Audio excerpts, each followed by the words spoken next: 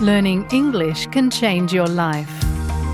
Did you know that you can improve your English and learn about Australian culture at the same time?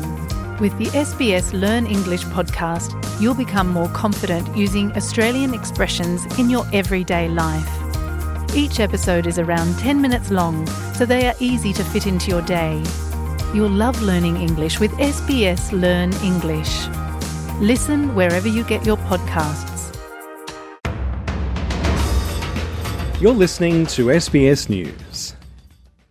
This is SBS News in Easy English. I'm Peggy Giacomellos. The death toll from the earthquake that struck Turkey and Syria has risen to over 3,500 people. A second major 7.8 quake has struck parts of northern Turkey and Syria, with tremors even felt in Lebanon, Cyprus, Egypt and Greece. Rescue operations are still ongoing as people search for survivors under the rubble of collapsed buildings. Stefan Dujarric, the spokesman for the United Nations Secretary-General, says the impact of the earthquake is huge. This is Turkey's most powerful earthquake recorded since 1939, and that at least 78 aftershocks were reported, followed by a second earthquake of 7.5 magnitude. The earthquake has heavily impacted northwest Syria, where 4.1 million people, most of them women and children, were already relying on humanitarian assistance. International aid is now on its way to Turkey. In Germany, hundreds of members of the Turkish community in Berlin were donating warm clothing and sanitary products. Uzbekistan is sending 100 rescue workers along with vehicles, while Greece has also sent its disaster response team. Spain and Romania are both sending teams of firefighters with rescue dogs.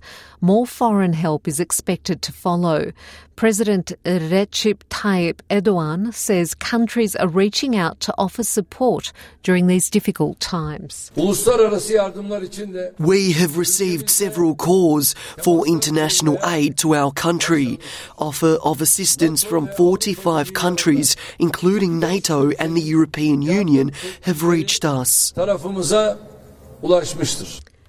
The Ovarian Cancer Research Foundation has dedicated new grants to 3 research projects at a total value of almost $1.8 million. The foundation says the grants will focus on finding an early detection test for ovarian cancer.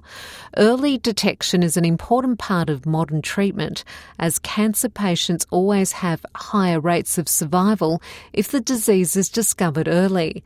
In Canberra, Ovarian Cancer Australia also organised its yearly teal ribbon parliamentary breakfast this morning, with teal ribbons a symbol of the fight against ovarian cancer. At the event, Ovarian Cancer CEO Jane Hill underlined the importance of finding ways to detect ovarian cancer earlier. Ovarian cancer is the deadliest of all female cancers. It has a survival rate of just 49%. It's a difficult disease to detect early. There's no early detection test, and the signs and symptoms are often vague and mimic other conditions. By the time the symptoms do present, most women will be already in a later stage of the disease. In the United States, the FBI has arrested 2 people it claims were on the verge of committing a terror attack in Baltimore. One of them is the founder of a neo-Nazi group whose stated aim is to bring about the collapse of civilization. The target of the attack was the city's power grid. The arrests followed recent vandalisation of electrical substations that left thousands of people without power in other US states, including North Carolina, South Carolina and Washington. English football champions Manchester City could be in big trouble over their financial dealings. The English Premier League has referred the club to an independent commission over breaches of financial rules since the club was bought by the Abu Dhabi-based City Football Group. The alleged breaches stretch from 2009-2010 season to the 2017-2018 season. In a worst-case scenario, the club could be expelled from the Premier League over the breaches.